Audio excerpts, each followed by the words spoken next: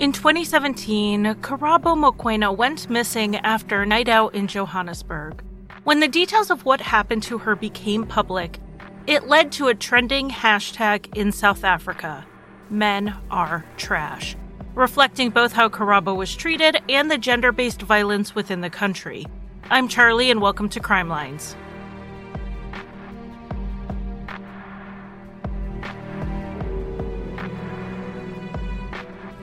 Welcome to Crime Lines. This is the 5th week of the month, which is when I would usually take a week off. As I saw it approaching on my calendar, I decided to try something different this year. I am going to start doing some shorter episodes rather than focusing so much on content that is an hour plus. That'll free up enough time that I can make episodes far enough in advance that breaks won't really be necessary. But by breaks, I mean breaks from releasing content. I can still take a break behind the scenes while putting out weekly content.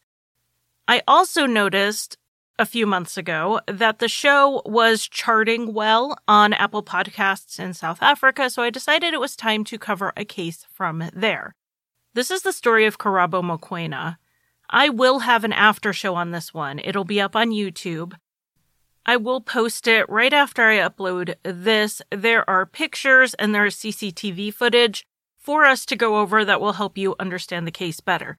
And while you're over on YouTube watching that and hopefully watching the Lane Bryant after show I posted last week, plus all the other videos with different cases that I have up there. So let's go ahead and get into today's episode. Karabo was from a close-knit family. Some of her friends said she would complain about her father being a little too strict or overprotective. So sometimes she wouldn't tell him every detail of her life, but she did tell her mother and siblings almost everything, particularly one of her sisters. Karabo was a confident and spiritual woman who believed strongly in feminist progress. She was recorded on video as saying, "As women, let's work on becoming successful individuals, finding wholeness and fulfillment in our individuality." Karabo had dreams of starting a private nonprofit organization that would focus on child welfare and also helping abused women. She was studying business at the college part-time to help achieve her dreams. In October 2016, 21-year-old Karabo started dating a 27-year-old man, Sandile Manso. Sandile was, from the outside, a success story. He lived in an upscale apartment in Sandton, which is an affluent town just 20 minutes north of Johannesburg. Sandile lived there alone, though he did have children.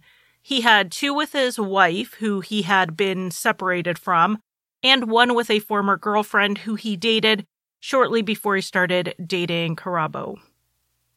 Sandile drove luxury cars, he lived in a luxury apartment with staffed security, and he always dressed the part of luxury. He had gone to school for graphic design, but now he worked as a Forex trader. Forex being the foreign exchange market. It's currency trading. Everything I know about it, I learned in the first 2 sentences of the Wikipedia article because after that, my eyes kind of glazed over. Sandile didn't just make money as a trader, he made money teaching other people how to become traders themselves. He would charge around 6,000 Rand, which is about $400 per person, for a 1-day course. Because Sandile's business relied on him looking successful so he could sell this idea of success to other people, his social media posts were often him flexing his wealth. In one video he posted, he revved the engine of his BMW and said something like, "This is what money sounds like." It would later turn out that the engine was how other people's money sounded, because that's what Sandile was spending. It was discovered that Sandile's investment company, $1 Trillion Legacy, was a fraud.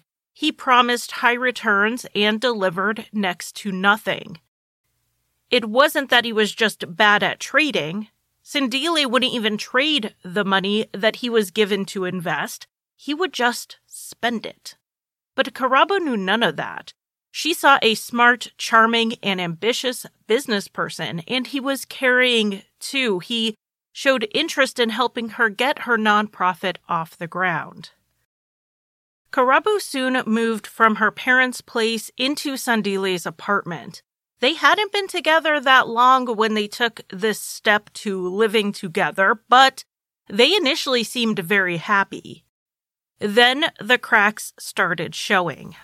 Sandile would claim Karabo was temperamental, but the reports from Karabo, including photographs of injuries, would indicate that it was Sandile who was having trouble controlling his temper. Karabo told friends that Sandile had pushed her down during an argument once. He had even broken her phone. And hearing this surprised them. Not that they thought Sandile was some saint who never would have done this, but because they didn't see Karabo as someone who would be in an abusive relationship. She didn't seem susceptible to or vulnerable to this type of partner, particularly given her strong views on independence and protecting women. Her friends would have expected that the first time Sandile touched her would be the last time she ever saw him. Yet, they kept reconciling after their arguments, even ones that included violence. And I think if there's a little micro lesson we can all take from this, is to not assume that our strong friends are not also vulnerable in other ways, and to keep an eye out for that. So 5 months into their relationship, on Karabo's 22nd birthday, which was March 27th, 2017, family and friends tried to reach out to her, wish her a happy birthday, but no one could get in touch with her, and that worried them.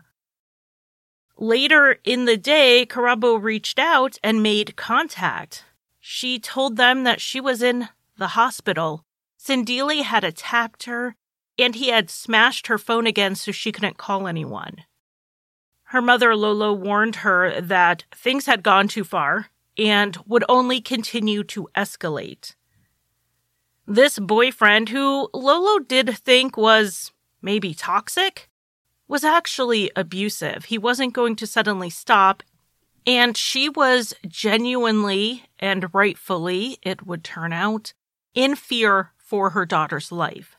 Karabo agreed with her mother and her friends and everyone else that it was time to break things off with Sandile for good.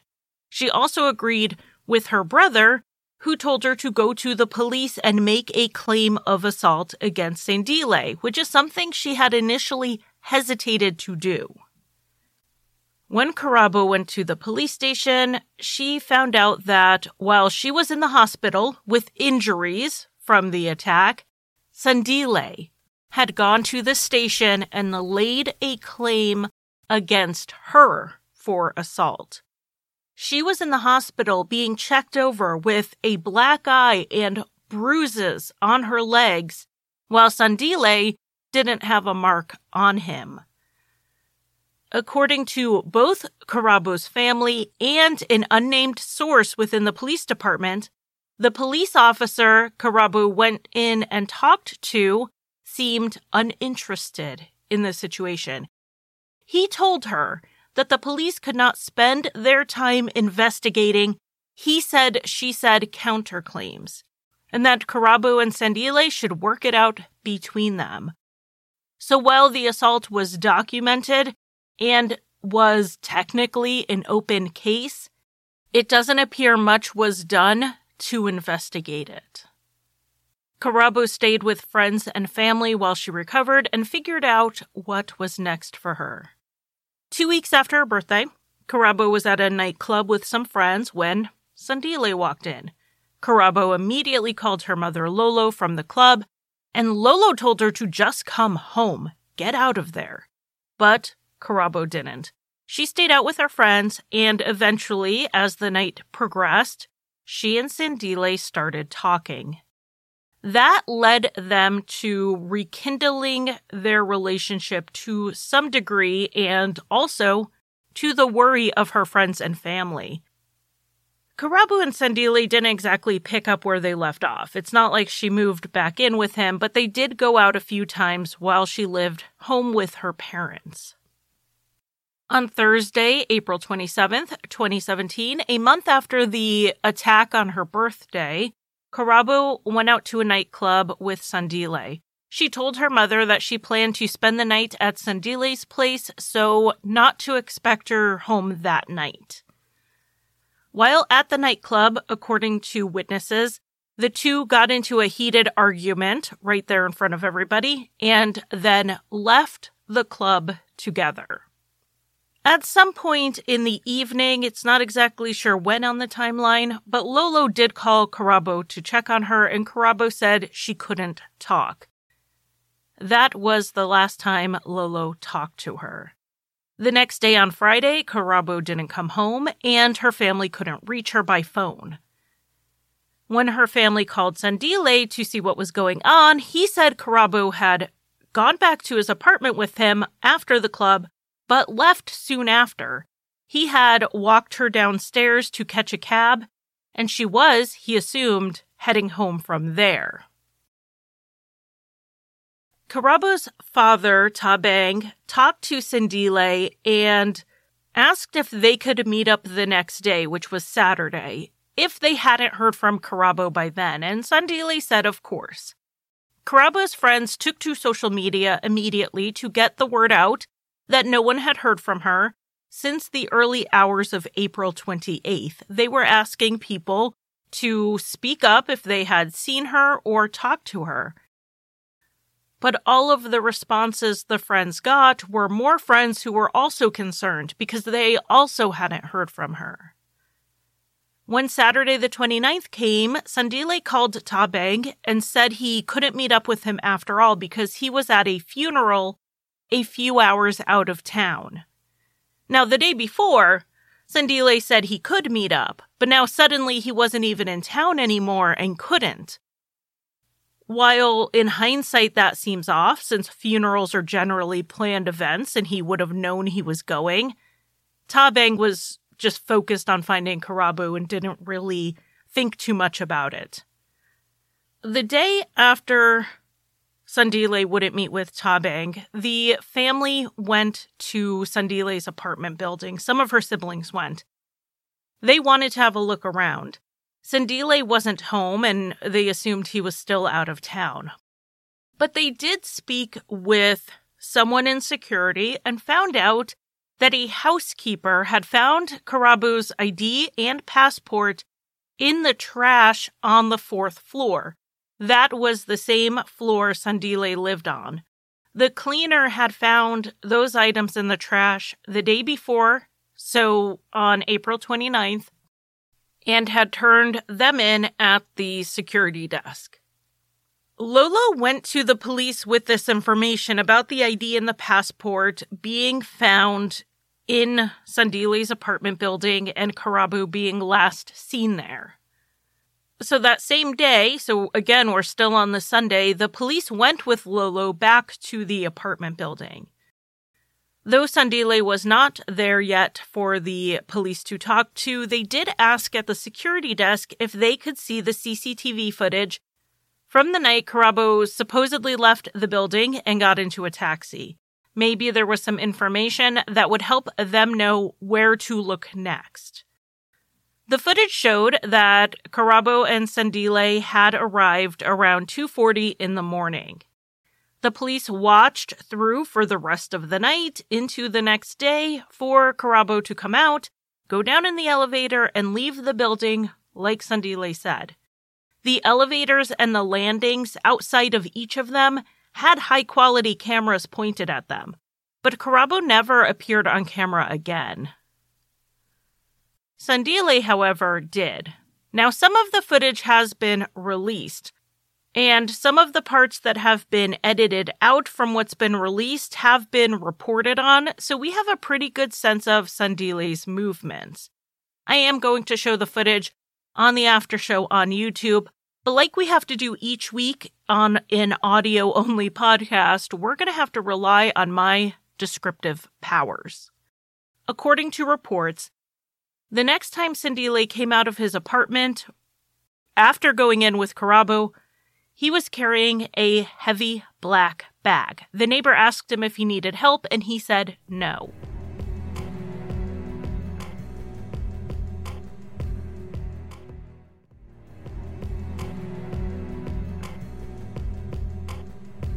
In the clips available online, we can see Sandile getting a trash can on wheels from the area where they're kept and rolling it through the doors to the hallway leading to his apartment. This was around 10 at night on Friday night, a good 19 hours after Karabo had arrived at his apartment with him. 10 minutes later, Sandile comes out from the hallway, dragging the bin to the elevator. He then went down to the parking garage. 18 minutes later, Sandile went back up, dragging the wheelie bin again, although this time it looks a lot more maneuverable, almost as though it now weighs less. Sandile then is seen taking the trash bin back up to the 4th floor and putting it back where it belongs. Then he went into the hallway leading to his apartment and came out a minute later, getting back on the elevator going down. At around 10:30, Sandile left the parking garage. He returned around midnight and went back to his apartment.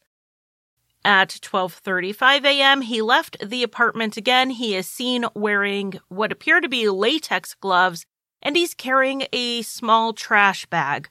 We're talking kitchen garbage bag size.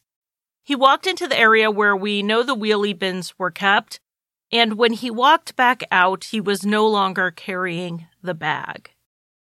All of this looks very suspicious, of course, so when Sandile arrived at the building at 9:30 p.m. that Sunday, the police immediately asked if they could ask him a few questions.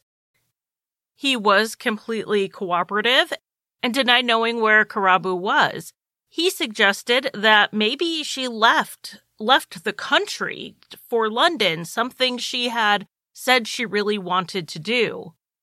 However, the police already know Karabo hadn't left the country because her passport was left behind. Not even left behind. It had been thrown in the trash in Sandile's apartment building on the same floor he lived in the same area where he was seen throwing away a bag.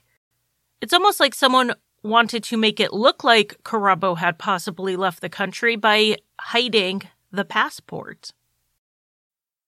The police then asked Sandile if they could search his apartment, and he said yes. He led them up to the 4th floor, and almost immediately on entering, they noticed that the carpet was damp.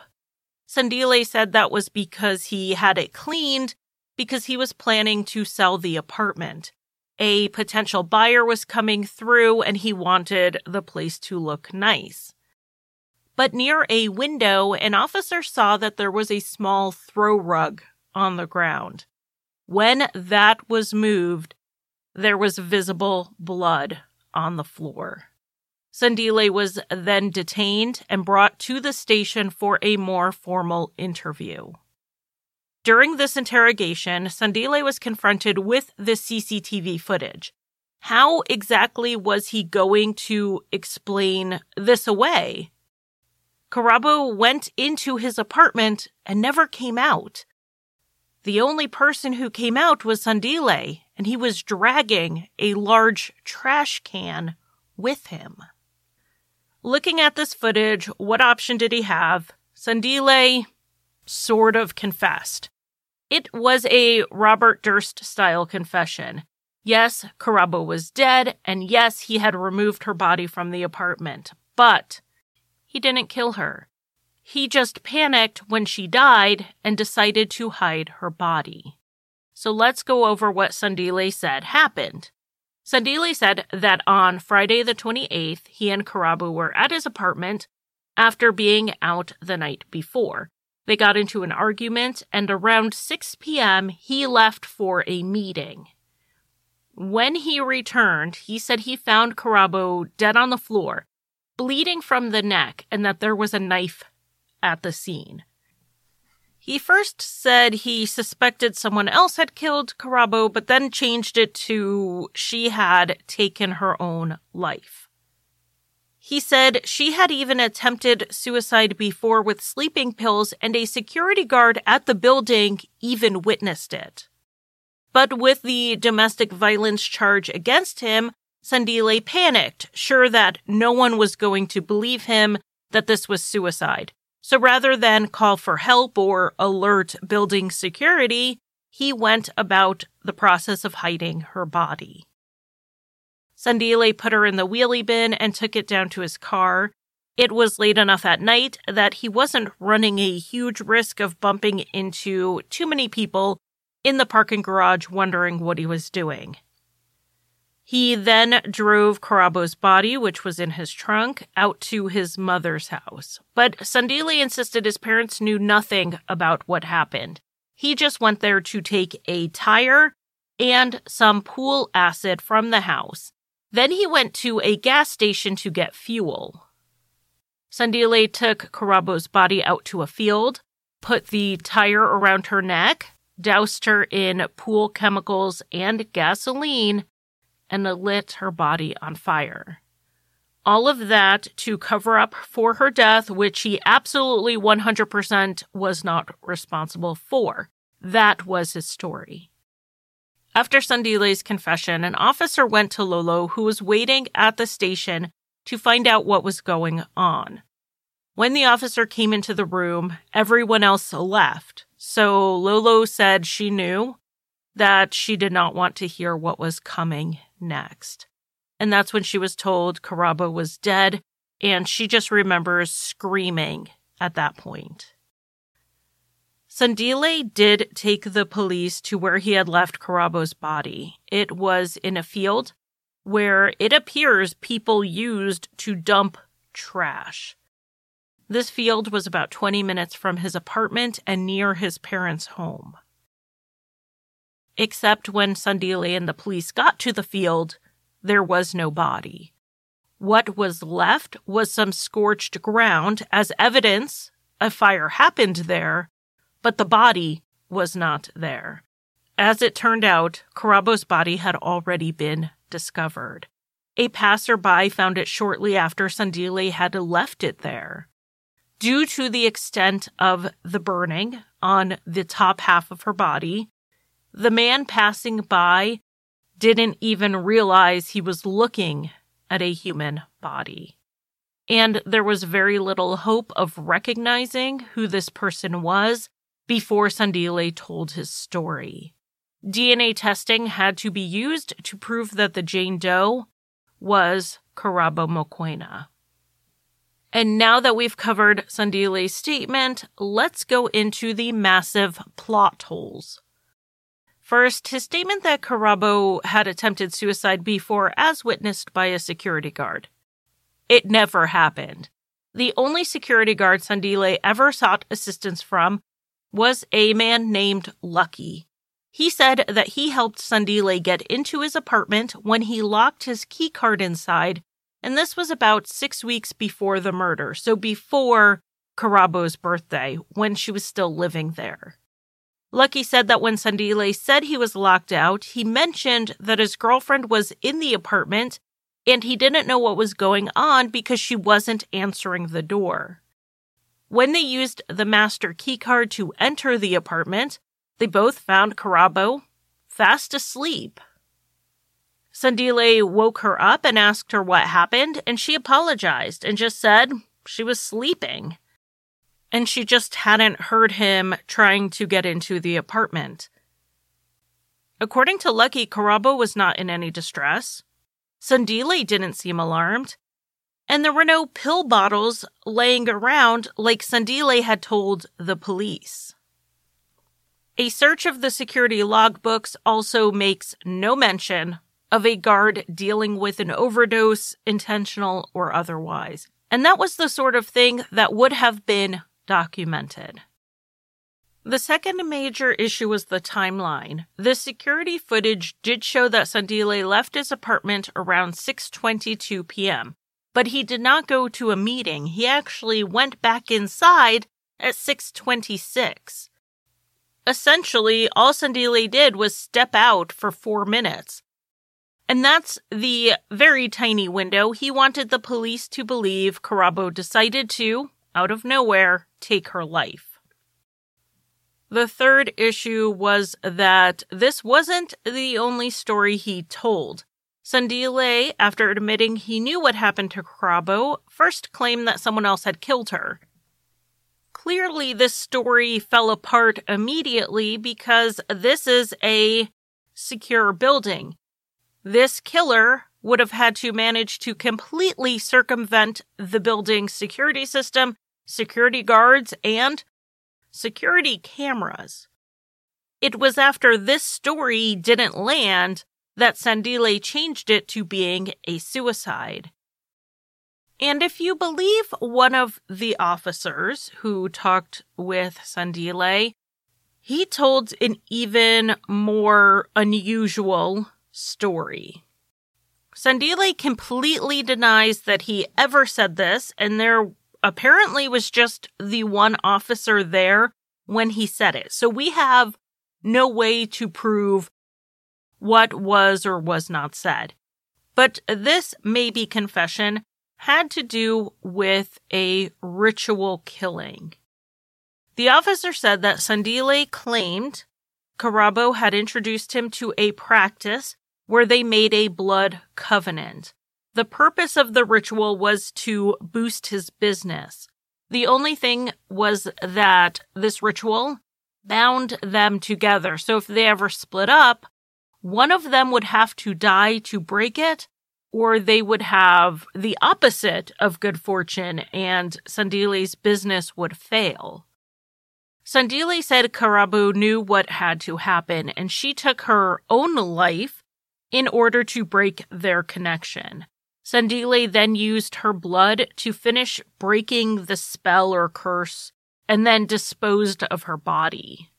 The evidence used to support this idea had to do with the burning of Karabo's upper body. It takes a lot to destroy a body, including organs, especially to the point where they are literally nothing and no longer there. Reportedly, 60% of Karabo's internal organs were missing, including her heart. I will admit that I have the most limited knowledge of ritual killings that you could possibly have. I would wager that anything I even think I know is really just going to be outdated stereotypes. I was a child during Satanic Panic, so that's kind of my unfortunate framework. But from what has been said by others who do know about this, the taking of organs, in particular the heart, is common in these types of ritual killings.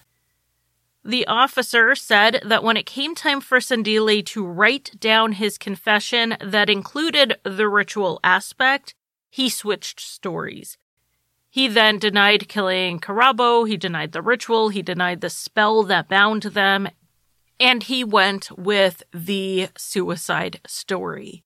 And because his defense was that Karabo had taken her life, they had to show that, 1, she was depressed enough to do that, and 2, why she would be depressed. Sandile painted a version of Karabo and her life that her friends and family were shocked to hear. He claimed a previous boyfriend had raped and abused her. He accused Karabo's father of having abused her as a child and a young adult, and he said Karabo was temperamental and mentally unstable. He painted her as being addicted to the high life. Further, Sandile denied being the abusive one in the relationship. He said it was Karabo. She would become violent when she was angry. He said her erratic behavior included crashing his car and using his credit cards without permission. This was Sandile's story, so you would expect a parade of witnesses testifying about Karabo's unstable moods and her outrageous behavior if this was going to be his defense. But at trial, we did not get that.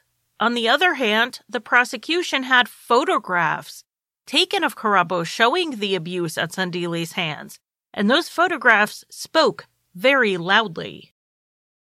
After Sandile's arrest, the case got national and international attention. It drew eyes and ears to the stories of domestic violence and gender-based violence in South Africa. The statistics were startling, and Karabo's case was the first time many were hearing them. In 2016, a woman in South Africa was killed every 4 hours. More than half were killed by their intimate partner. South Africa's rate of female homicide is nearly 4 times the global rate. And whenever media and social media conversations turn toward domestic violence, we hear some victim blaming. Sometimes the term victim blaming is overused. It's starting to lose some of its meaning and its nuance, but you're really not going to find a more clear-cut example than what happened in this case. Susan Shabangu, who was the head of the Department of Women in the South African government, said Karabo was weak, and that is why she was abused.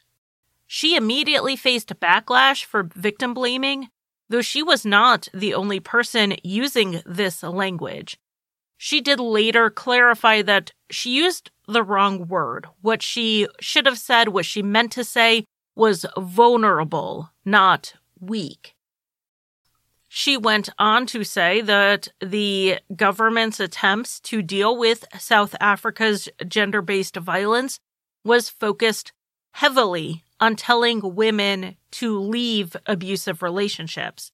There was not enough responsibility being placed onto the abusers to not use women as, in her words, punching bags. So basically, she's saying she meant the opposite of what she had said. But most people who were blaming Karabo for going out that night with Sandile didn't mean the opposite. They really were blaming her. At Karabo's funeral, one of the speakers brought up how abuse is about breaking someone down emotionally to control them. And Karabo had withstood that. Even though she was going out with Sandile again, she wasn't moving back in with him. She was taking time to make him prove he was worthy of a second, third, fourth, whatever chance. The thing is, Karabo had withstood the abuse. Sandile was not breaking her down. He was not getting her to comply with him through fear and violence, and he could not handle that lack of control over her. And he chose to kill her. It was Karabo's strength he feared, not a weakness he exploited. And while the media, mainstream and social, were discussing the case in the greater context of gender-based violence in South Africa, Sandile still had to go to trial.